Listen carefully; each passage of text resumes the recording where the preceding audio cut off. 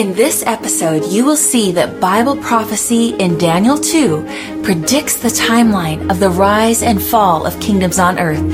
You will understand how the battle between Jesus and Satan originated.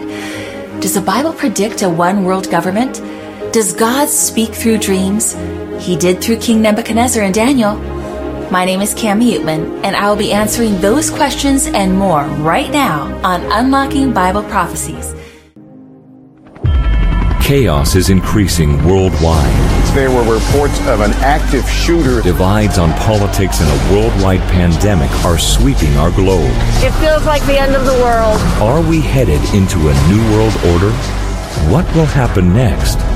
Join international speaker Cami Utman on a journey to unlock Bible truth and uncover key answers to your Bible questions. In Cami's travels around the world, she has documented incredible miracles while facing life and death situations. Join us for Unlocking Bible Prophecies 2.0, which will demonstrate how God has given us guidelines to successfully navigate through what lies ahead. Together, we will see how Bible prophecy is being fulfilled faster than ever before and how we can have hope for the future.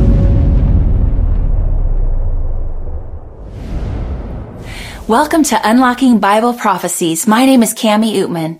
I am the Vice President for Adventist World Radio, and a vital part of my work is documenting miracles.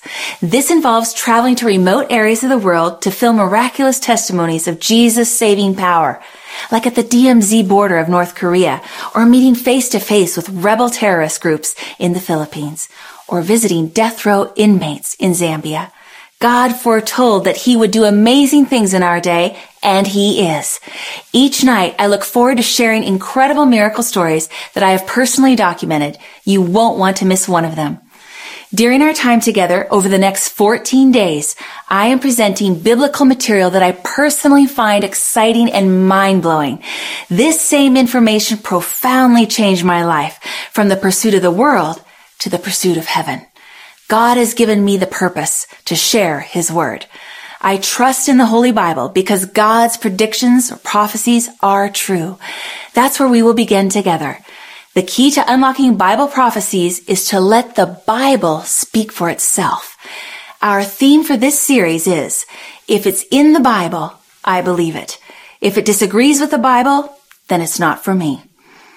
Now you may be wondering, what are the benefits of this seminar? Why does this matter to me? Why should I care? This biblical information will give meaning to your life and the conditions that we see in the world right now. The Bible informs us about the earth's timeline, from how it began to how it will end. People need to be warned of the final events about to occur on earth. We must become aware of Satan's many traps to deceive and distract us away from God's truths that are revealed in the Bible. We need to understand the battle between God and Satan, because both are seeking your devoted worship. With all of the uncertainty in our world right now, where can we go for real answers? God's Son, Jesus, forewarns and reveals to us in His scriptures, the Bible, what we need to know. Each of our Bible topics will build and expand upon the last. Do not miss one. These topics provide us with different snapshot views of who Jesus truly is and what He teaches, so we can follow in His footsteps. By the end of this series, you will know from your Bible the answers to questions like, who is the beast of Revelation 13? What is the mark of the beast? Is 666 really in the Bible? How does God describe the seal of the living God? Did you know the Bible says you need to be sealed in order to enter heaven? We will learn what Babylon represents and how to make sure you are not a part of it. What does the Bible say happens when you die? This might surprise you. Did you know that God describes the characteristics of His last day remnant people, His church, in Revelation? What does Revelation say is happening during the millennium? Did you know you get to choose where you will be during these 1,000 years? If God is loving, would He really burn people forever and ever? We will look at what the Bible says about hell. It's different than what man has come up with. How does the Bible describe Jesus' second coming? Jesus is very specific so that we are not fooled by many false Christs. The Bible provides incredible insights on the invisible war going on around us. Friends, pray with me. Heavenly Father, King of the universe, King of our hearts, Lord, I ask that you empty me of self and fill me with the Holy Spirit. Anoint my lips with only your words, and surround each one of us with holy angels as we study your word tonight. In Jesus' precious, most powerful name, amen. So friend, how do you fit into this unseen war, this battle over planet Earth? How do you fit into tonight's topic, the prediction? We will begin by unlocking the truth on whether the Bible's predictions came true, and why should you care? Because no matter your age, your gender, or where you live on this planet, you are in the very center of this prediction, whether you want to be or not. So let's just see, how did we get into this predicament? Our world, planet Earth, the human race, is a territory being fought over. The enemy's intent is to claim every human heart, yours and mine, as his own territory. Scripture calls this enemy Satan, who is hell-bent on overcoming the human race. He will lie, cheat, and steal to bring us under his dominion, his control. But how did this all happen? By understanding the backstory, we will have a much easier time figuring out what is true and what is false. This angel story of epic proportions needs to be told and understood. It is about a cosmic war and a cosmic rescue. It begins within the universe in a place called heaven, home to God the Father. You see, God is all about love. The theme of love runs through the entire Bible. One of our earliest demonstrations of God's love is that he created us with the freedom of choice. There must have been a time when God explained to his angels about their free will. Perhaps God said something like, "Angels, I want to share with you something very precious. It is called liberty. In the beginning, before I created a single life, I had to make a decision. Should I give you the freedom or should I control your wills? If I controlled your will, I would be guaranteed your obedience, but it would have taken away your freedom of choice, which is the most precious gift I can give you. And the most precious gift you can give me is spontaneous love. And I would have been robbed of that. So I gave you liberty, freedom of choice. I knew that somewhere in the future, this could all go wrong and backfire. But I took the risk to be loved by you freely. As we all know, friends, something did go terribly wrong. A high-ranking angel named Lucifer left his place beside God the Father to stir up trouble among the angels. Lucifer became all puffed up with his high position, talents, and beauty.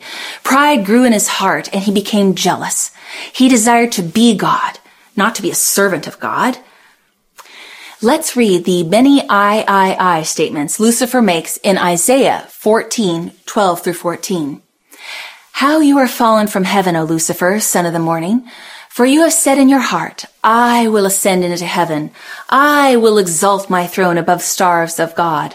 I will also sit on the mount of the congregation, on the farthest side of the north. I will ascend above the heights of the clouds. I will be like the Most High. Satan desired to be God, to kick God off his throne and rule the universe. He appeared to give God reverence, but secretly he hid his real intention. He lied, telling the angels their own wisdom was good enough. They did not need God's laws telling them what to do. As a result, some of the angels began to doubt God, and Lucifer challenged Jesus, the Son of God, for control of the universe. Lucifer desired to be his equal. In Revelation 12:7, it sums it up. There was war in heaven. 1/3 of God's angelic forces joined Lucifer's rebellion and fought violently. The battle spilled out across the universe itself, and finally Lucifer and his fallen angels were cast out of heaven. So Lucifer and his deceived angels found themselves cast to a tiny planet, a territory named Earth. From the beginning of this great war between good and evil, Scripture promises us a warrior. This warrior's name is Jesus, the Son of God. He loves us so much that in advance, he devised a plan to rescue us. There is a theme from Genesis to Revelation that shows us that planet Earth is a territory under dispute. God wants us, and Satan wants us. We humans need to understand this fierce battle of unseen forces going on over our planet Earth. This is a matter of life or death, friends. The very first line in the Bible is all about territories. Genesis 1:1 says, "In the beginning, God created the heavens and the earth." This sets up two regions, two territories. One, the heavens, and two, the earth. God says in Genesis 1:26, "Let us make man in our image, according to our likeness, and let them have dominion." What does dominion mean? It means the right to rule, the power to control, the authority to govern.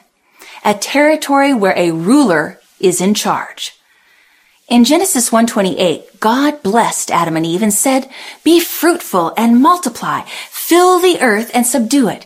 Have dominion over the fish of the sea, over the birds of the air, and over every living thing that moves on the earth."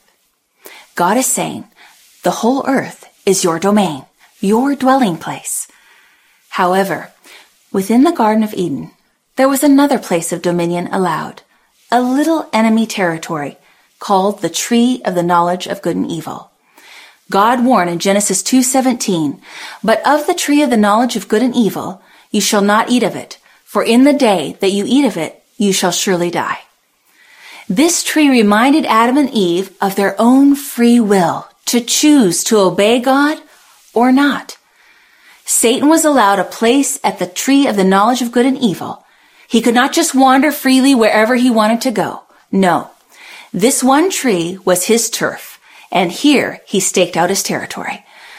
Of course, Satan's goal was to expand his territory, right? He's hoping that Adam and Eve will approach his space in the garden.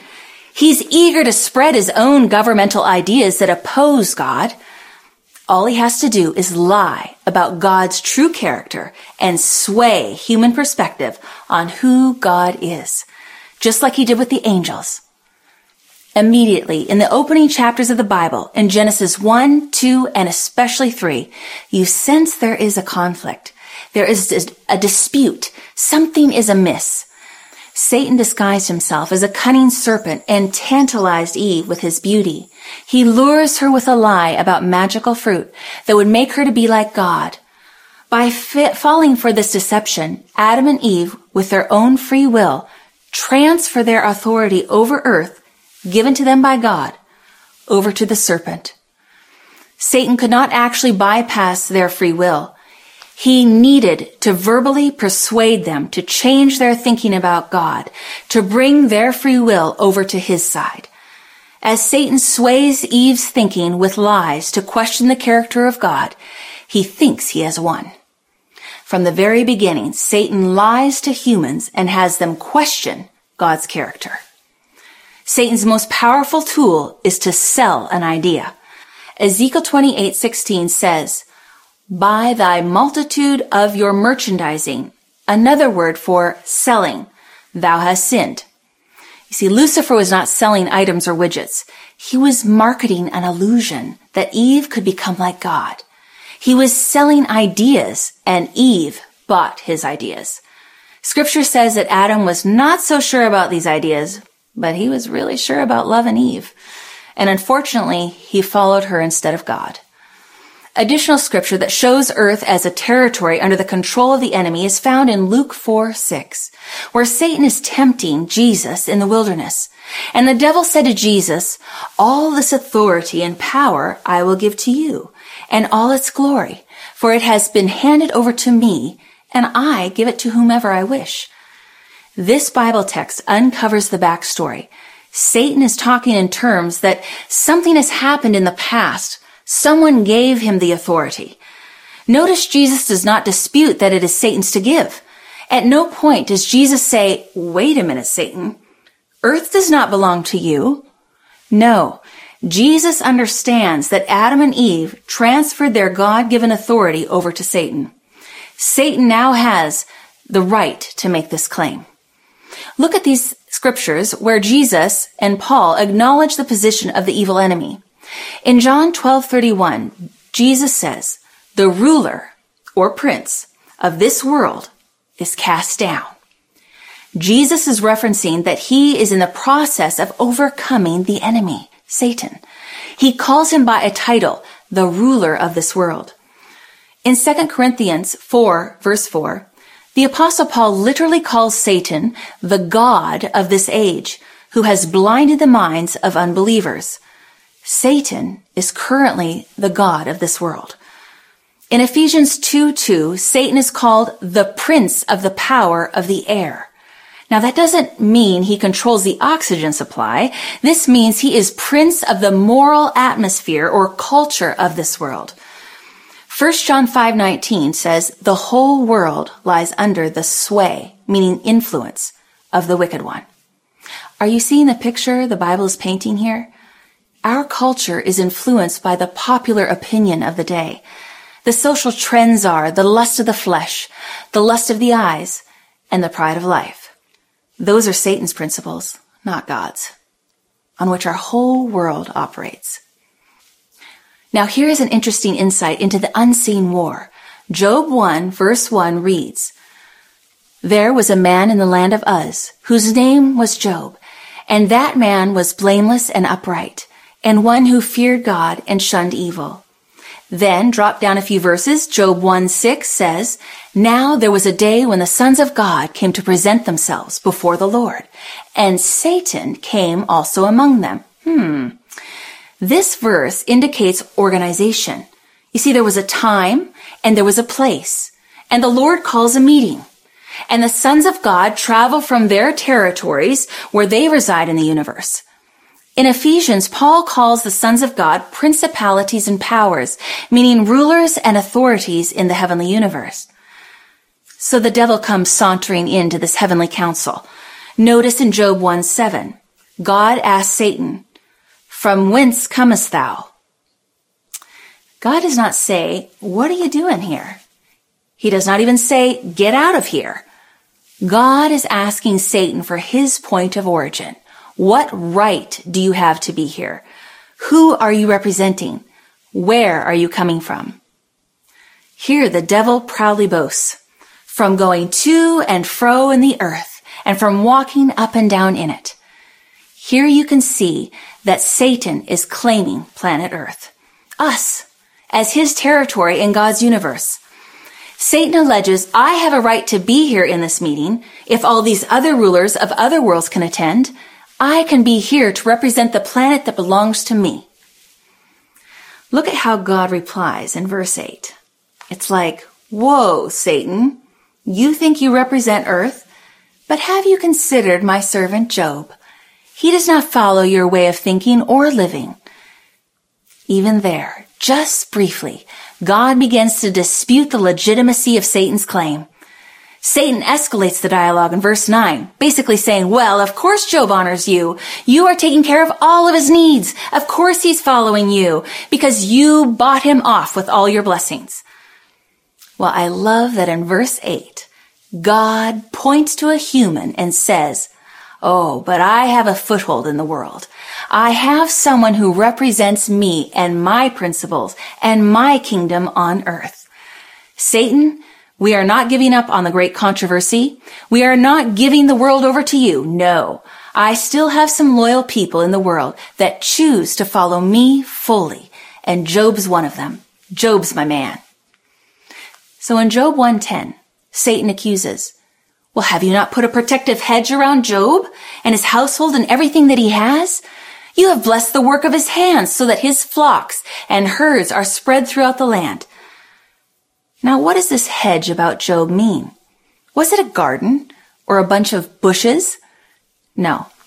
The answer is in Psalms 34:7, a favorite text of mine, where it says, "The angel of the Lord encamps around those who fear or honor him, and he delivers them." This hedge is God's angelic protection, his angels around his loyal followers. Satan petitions God, "So remove your hedge and I will get to Job, and then he won't serve you anymore." So why did Job have this protective circle of guardian angels? Job knew the secret, friends. Man needs to ask for God's protection so that God can protect. It is a cooperative effort between the divine and the human. Think of prayer as an act of war. You are calling on your troops. Those are the rules of engagement in the universe that we must abide by. We must ask for protection in order to receive it. In Job 1 verse 11, Satan taunts God. Watch and see. Job will curse you to your face. Now consider this serious fact. If Job did curse God, God would not be able to protect him. It would then place Job in Satan's territory. But Job continues to say, "Blessed be the name of the Lord," and remains God's man. Such battles happen frequently. Satan plagues people, and instead of praising God, they curse God. If people would only realize this removes God's presence away from them. A sinner's only remedy against Satan is prayer. Prayer is an act of war. Yet surprisingly, most people forget to pray, and this gives Satan the advantage in their lives. But listen, we have some exciting news. In Genesis 3, verse 15, we are given a forecast, a prediction. God promises us a way out. He predicts a savior. We have a warrior promised to us.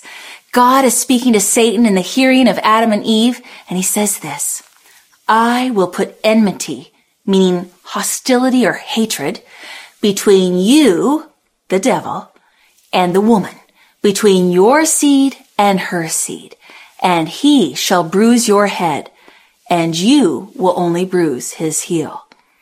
In this text, God is redeeming the woman, which later in Scripture we will see symbolizes the church. But God gives the devil the heads up. Listen, you just took earth from Adam and Eve, but I'm going to send someone through a woman to birth a baby, and when that baby is born, he's going to be a warrior. He's going to engage you, and he's going to crush your head, Satan, and you will only injure him. Of course, Satan is going to resist this forecast, this prediction. You can imagine the hair is going to start to stand up on the back of his neck, and he's going to say, "Oh, really? Game on." Because remember, Satan had already won a third of the angels in heaven. He just won over Adam and Eve and had them believe his lies. So when God challenges him to this conflict, to a battle in Genesis 3, Satan must be feeling pretty good about his chances. But what Satan has no idea about is what's coming his way. He anticipates that it will be a battle of force, but the way that God will win the war is totally unexpected. There is no way for Satan to know what is about to come. Satan is told that someone is going to come and crush his head. What the Lord doesn't say is that it will be me. God himself will come as a human being. There is a war between good and evil over every single soul. That means you and me. And whether we want to acknowledge it or not, friends, we must establish in our minds that the Bible is valid and that we can trust and believe in it. A vital key story in the Bible is found in Daniel chapter 2, where King Nebuchadnezzar has a dream. Here in the book of Daniel, God gives us an insider view to show humanity the timeline of Earth's territories or kingdoms so that there is no question who God is, because he declares the end from the beginning. Look what God says about himself in Isaiah 48, verse 9 and 10. "I am God. There is none like me, declaring the end from the beginning, and from the ancient time the things that are not yet done." Wow. God promises he will tell you ahead of time what will happen from the beginning until the end of time. There's no need to guess. So why does Daniel 2 matter? Well, although the book of Daniel was written thousands of years ago, it is brimming with vital information for today's world. The prophet Daniel received words from God about the kingdoms that shaped world's history. This short prophecy is fundamental in helping us unlock more complex prophecies in Daniel and Revelation that discuss this great controversy between the forces of good and the forces of evil. So let's go back in time to about 600 years before Christ, to the greatest city that ever existed on the planet, Babylon. Let's make our way into an ancient king's palace made of shimmering gold. It's nighttime, and we find King Nebuchadnezzar tossing and turning in his royal bed. The great king is having an intense dream. Suddenly, he wakes. He's very troubled. Even though it was just moments before, he cannot seem to remember the dream. He knew it had been extraordinary. Indeed, it was a prophetic dream given by God, outlining history for the next 2,500 years. Daniel 2 verse 1 says, "Now in the second year of Nebuchadnezzar's reign, Nebuchadnezzar had dreams, and his spirit was so troubled that his sleep left him." You see, the king was agitated and very distraught. He summoned his wise men, magicians and astrologers and sorcerers and Chaldeans to his royal palace. Now you might be thinking, how primitive. Here's a man, he had a dream, and he summons enchanters? That's what kings did in ancient days. They were considered wise insiders. Each one of these categories had a certain function. The enchanter would throw and read charms. The sorcerer was a deep occultist using occult communications to find things out. The astrologers would look at the stars to tell him what to do. Is this really an ancient custom? Or is it alive and well today? Do presidents and prime ministers use this system today? Oh, yes, they do. King Nebuchadnezzar instructed them, "Tell me what I dreamed last night and tell me its significance. I know it was vitally important, but I can't remember it. What's the meaning of my dream?" The wise men replied, Daniel 2 verse 4, "O king, live forever. Tell your servants the dream, and then we will give the interpretation." Oh, the king was upset. He says, "I don't know what I dreamed." Don't you see? God had mysteriously took it from his mind. So in Daniel 2 verse 9, the king insists, "Therefore, tell me the dream, and I will know that you can give me its interpretation." In other words, don't pretend you know what you really don't know. You're supposed to be able to see into the future. Now prove it to me. Tell me what I dreamed. So in Daniel 2 verse 10, the Chaldeans, who were the highly educated ones in this informed group, like the intelligentsia of the day, well, they protested and said, "There is not a man on earth who can tell the king's matter." And it was true. There was no one on earth that could do what the king asked. God removed this dream from the king's mind so that it would expose all of these counterfeit informers. Only the God of heaven could reveal what the king dreamed in his bedroom. And only the God of heaven can accurately, precisely reveal the future. News of the king's command to kill all the king's wise men reached Daniel. And you see, Daniel was not a psychic, but he was one of the king's wise men. When Daniel asked why he was to be killed, Arioch, the executioner, told him the story of the dream. Daniel was granted permission to go before the king and said, "King, give me time. Let me go and pray and ask the God of heaven, and the God of heaven will reveal the dream that you had in your bedroom, and I will return and explain it to you what you dreamed." So Daniel prayed, and God revealed the dream and its interpretation to his servant Daniel.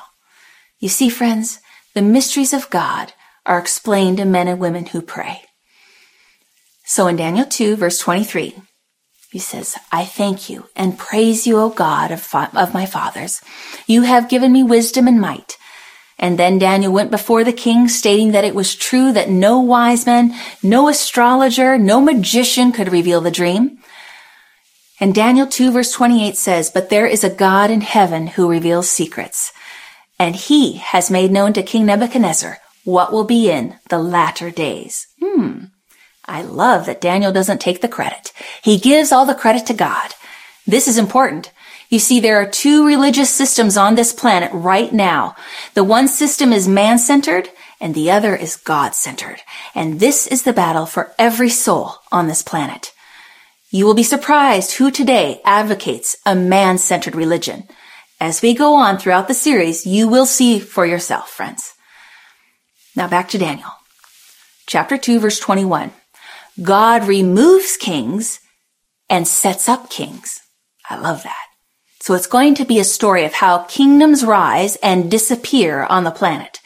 This prophecy takes us down the stream of time from Daniel's day through the nations of Babylon, Medo-Persia, Greece, and Rome, even to the current divided empires of Europe. So Daniel chapter 2 is for our time, friends. As God said, in the latter days, God reveals to Daniel in verse 31, "You, O king, were watching, and behold, a great image. This great image, whose splendor was excellent and stood before you, and its form was awesome." Next it says, "This image's head was of gold, its chest and arms of silver, its belly and thighs of bronze, its legs of iron, and its feet partly of iron and partly of clay. You watched while a stone or rock was cut out without hands, when struck the image on its feet of iron and clay and broke them into pieces." Then verse 35, "Then the iron, the clay, the bronze, the silver, and the gold were crushed together and became like chaff from the summer threshing floors. The wind, which is a symbol of war in the Bible, carried them away so that no trace of them was found." Daniel 2, verse 36 to 38. "This is the dream. Now we will tell the interpretation of it before the king. You, O king, are a king of kings. You are this head of gold."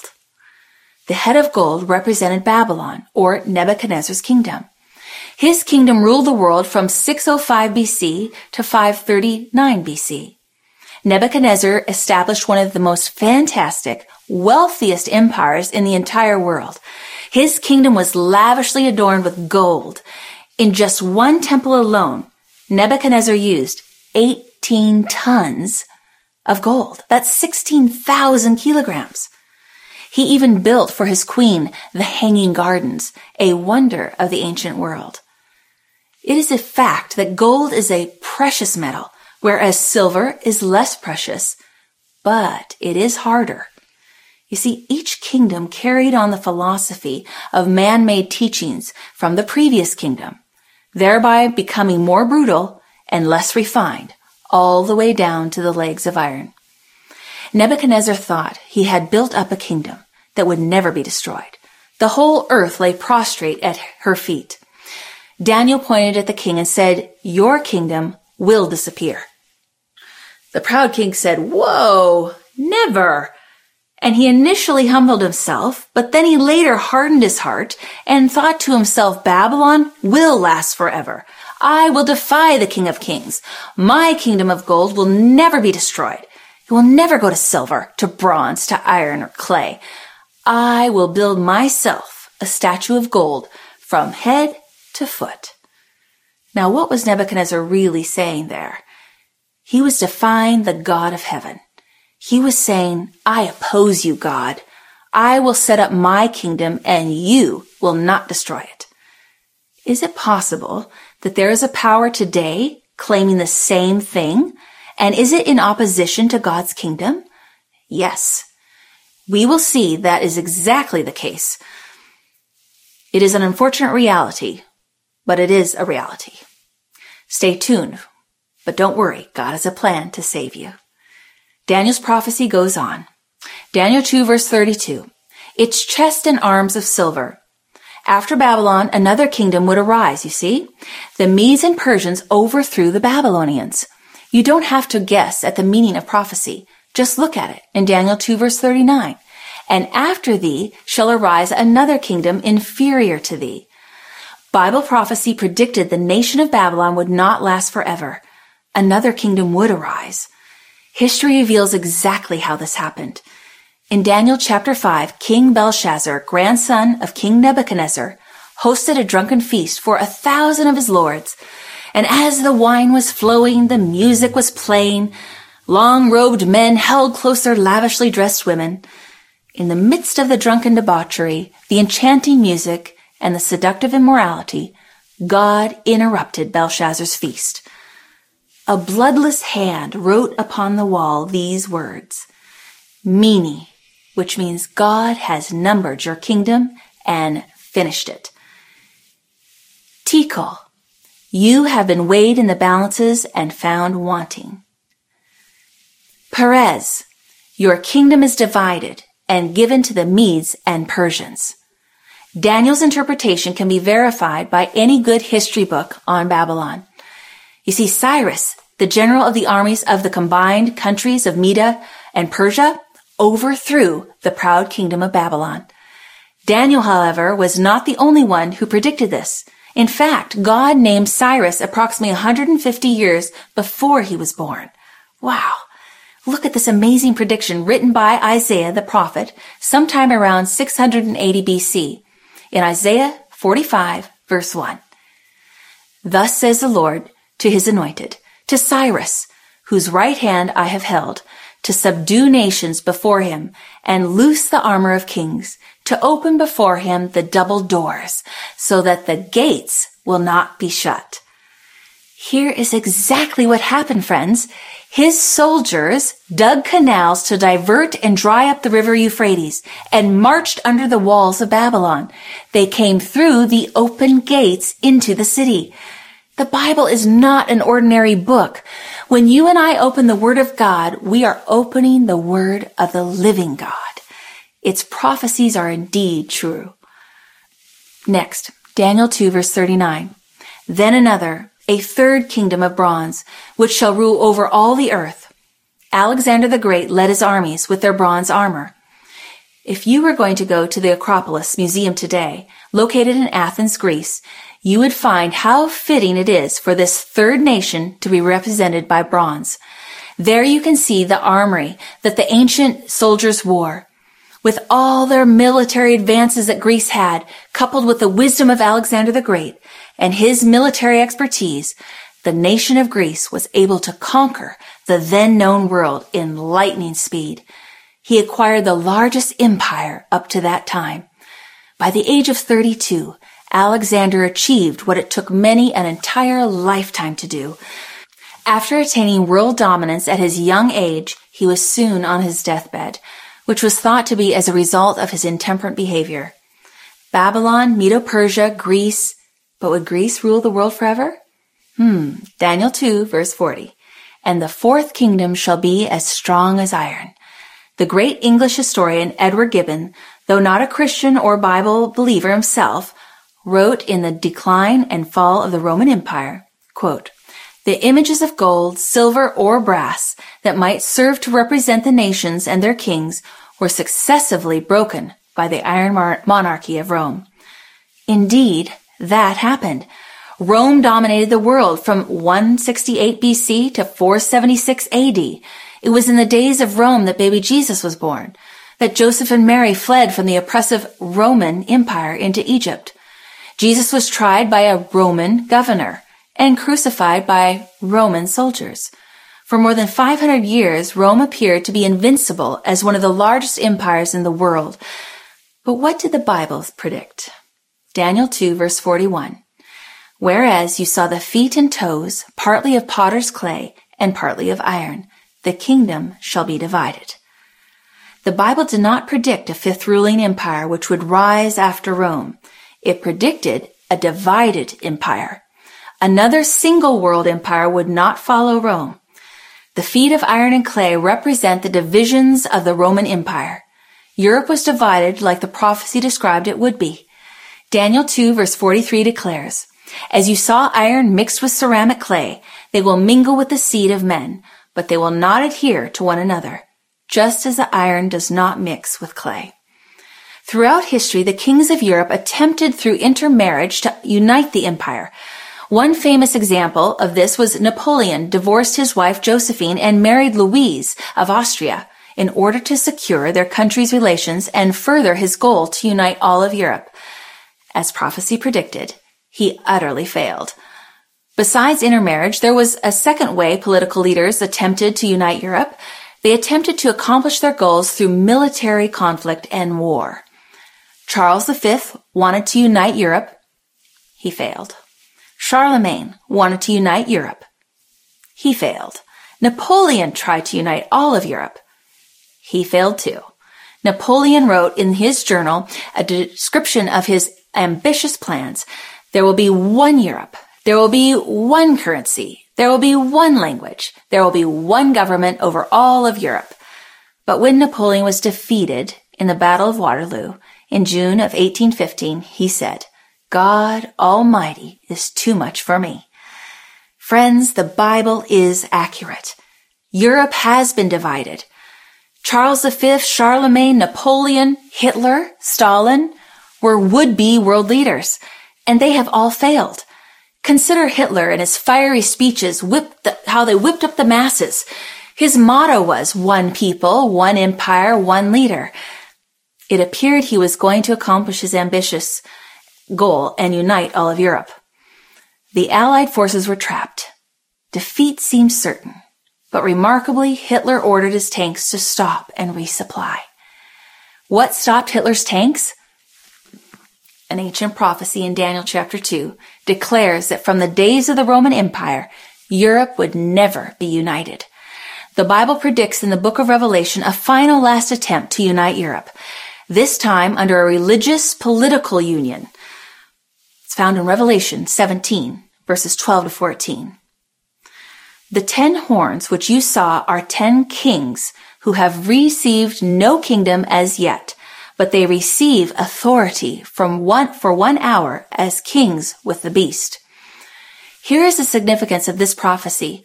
For a short period of time, the nations of Europe and the rest of the world will enter into a religious political confederation just before the coming of Jesus. Notice how Revelation describes this temporary unity. These are of one mind, and they will give their power and authority to the beast. So here is a prediction that for 1 hour, a short period of time, the nations of Europe would come together. So are there movements to unite Europe today? To unite the whole world? The flag that is a symbol of the common market of Europe is many voices, one people. The euro is the result of an effort that seeks to establish a common currency for Europe. Revelation tells us there will be this final attempt to unite people to prepare the beast power that joins them religiously and politically under one great system. When worldwide strife, conflict, and war combine with famines, pestilences, and economic failures, the ideal will be so sweetly presented. A united world, a united society. We will all become one. But the Bible says, these are of one mind, and they will give their power and authority to the beast. These will make war with the Lamb, who is Jesus, and the Lamb will overcome them.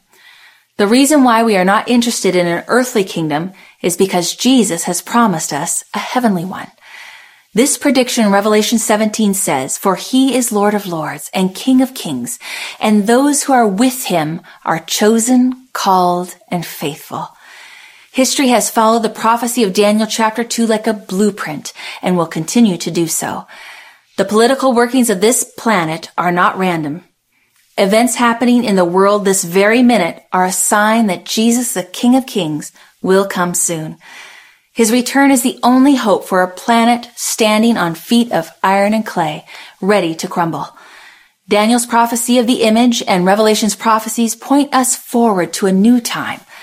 Daniel 2 verse 34, "You watched while a stone was cut out without hands, which struck the image on its feet of iron and clay, and broke them to pieces." Verse 44, "The God of heaven will set up a kingdom which shall never be destroyed." So what is the rock that smashes the image? The Rock of Ages. King Jesus. We can have no confidence in earthly kingdoms that rise and fall. They are temporary, illusionary. But we can put our trust in God's kingdom that will never fall. We are in a cosmic war, and our cosmic rescue is on the way. Christ's supernatural kingdom will come and smash down all the kingdoms of this world. Revelation 11:15 says, "And there were loud voices in heaven saying, 'The kingdoms of this world will have become the kingdoms of our Lord, and he shall reign forever and ever.'" The great longing of the human heart is for peace and security. We long for a stable society where we can bring up our children without the fear of war, poverty, and devastating diseases. We want a future filled with hope, not fear. The image of Daniel 2 makes me think of a story About Freddie, that my AWR video crew and I filmed in South Africa. Freddie grew up in a very religious home. His father was a priest, but he just didn't care about it.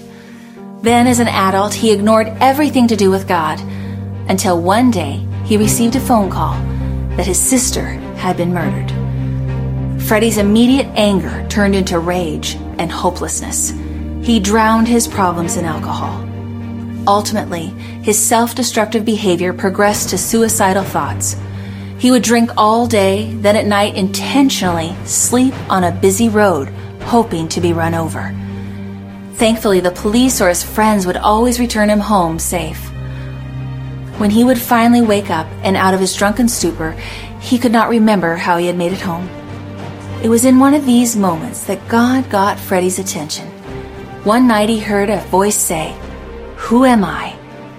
And he answered, "I don't know." God said, "Think nicely. Love is an endless forgiveness." What's interesting is that Freddie learned about his sister's last Facebook comment, which just said the exact same thing. The Holy Spirit urged him to open his Bible, and Freddie wondered if Jesus could fill his empty heart.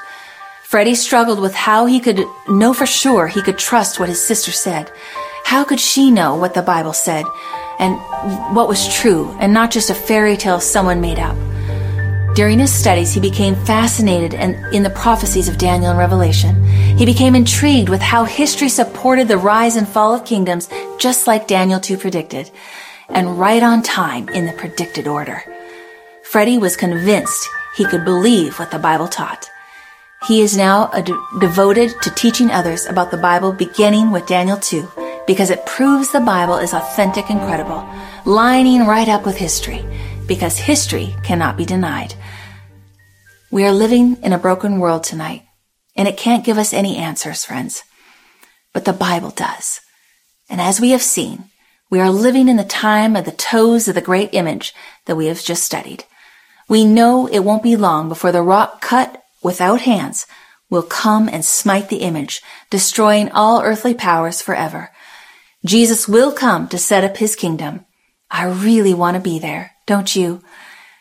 Until then, when everything in this world is upside down, thank you, Lord, that this broken world is cradled by you. Nothing on this earth can take Jesus by surprise. He has got everything covered, and he tells us not to fear. We only need to believe in him. Don't you want to believe tonight that there is a God in heaven who is our King and Savior, a God who loves us so much he has given us a sneak peek in Daniel 2, just how Earth's history would play out. It has happened exactly as he predicted. God does not throw curveballs or blindside us. He's clear and he never changes. We can count on every word. Jesus reaches out to you tonight. He invites you to ask him into your heart.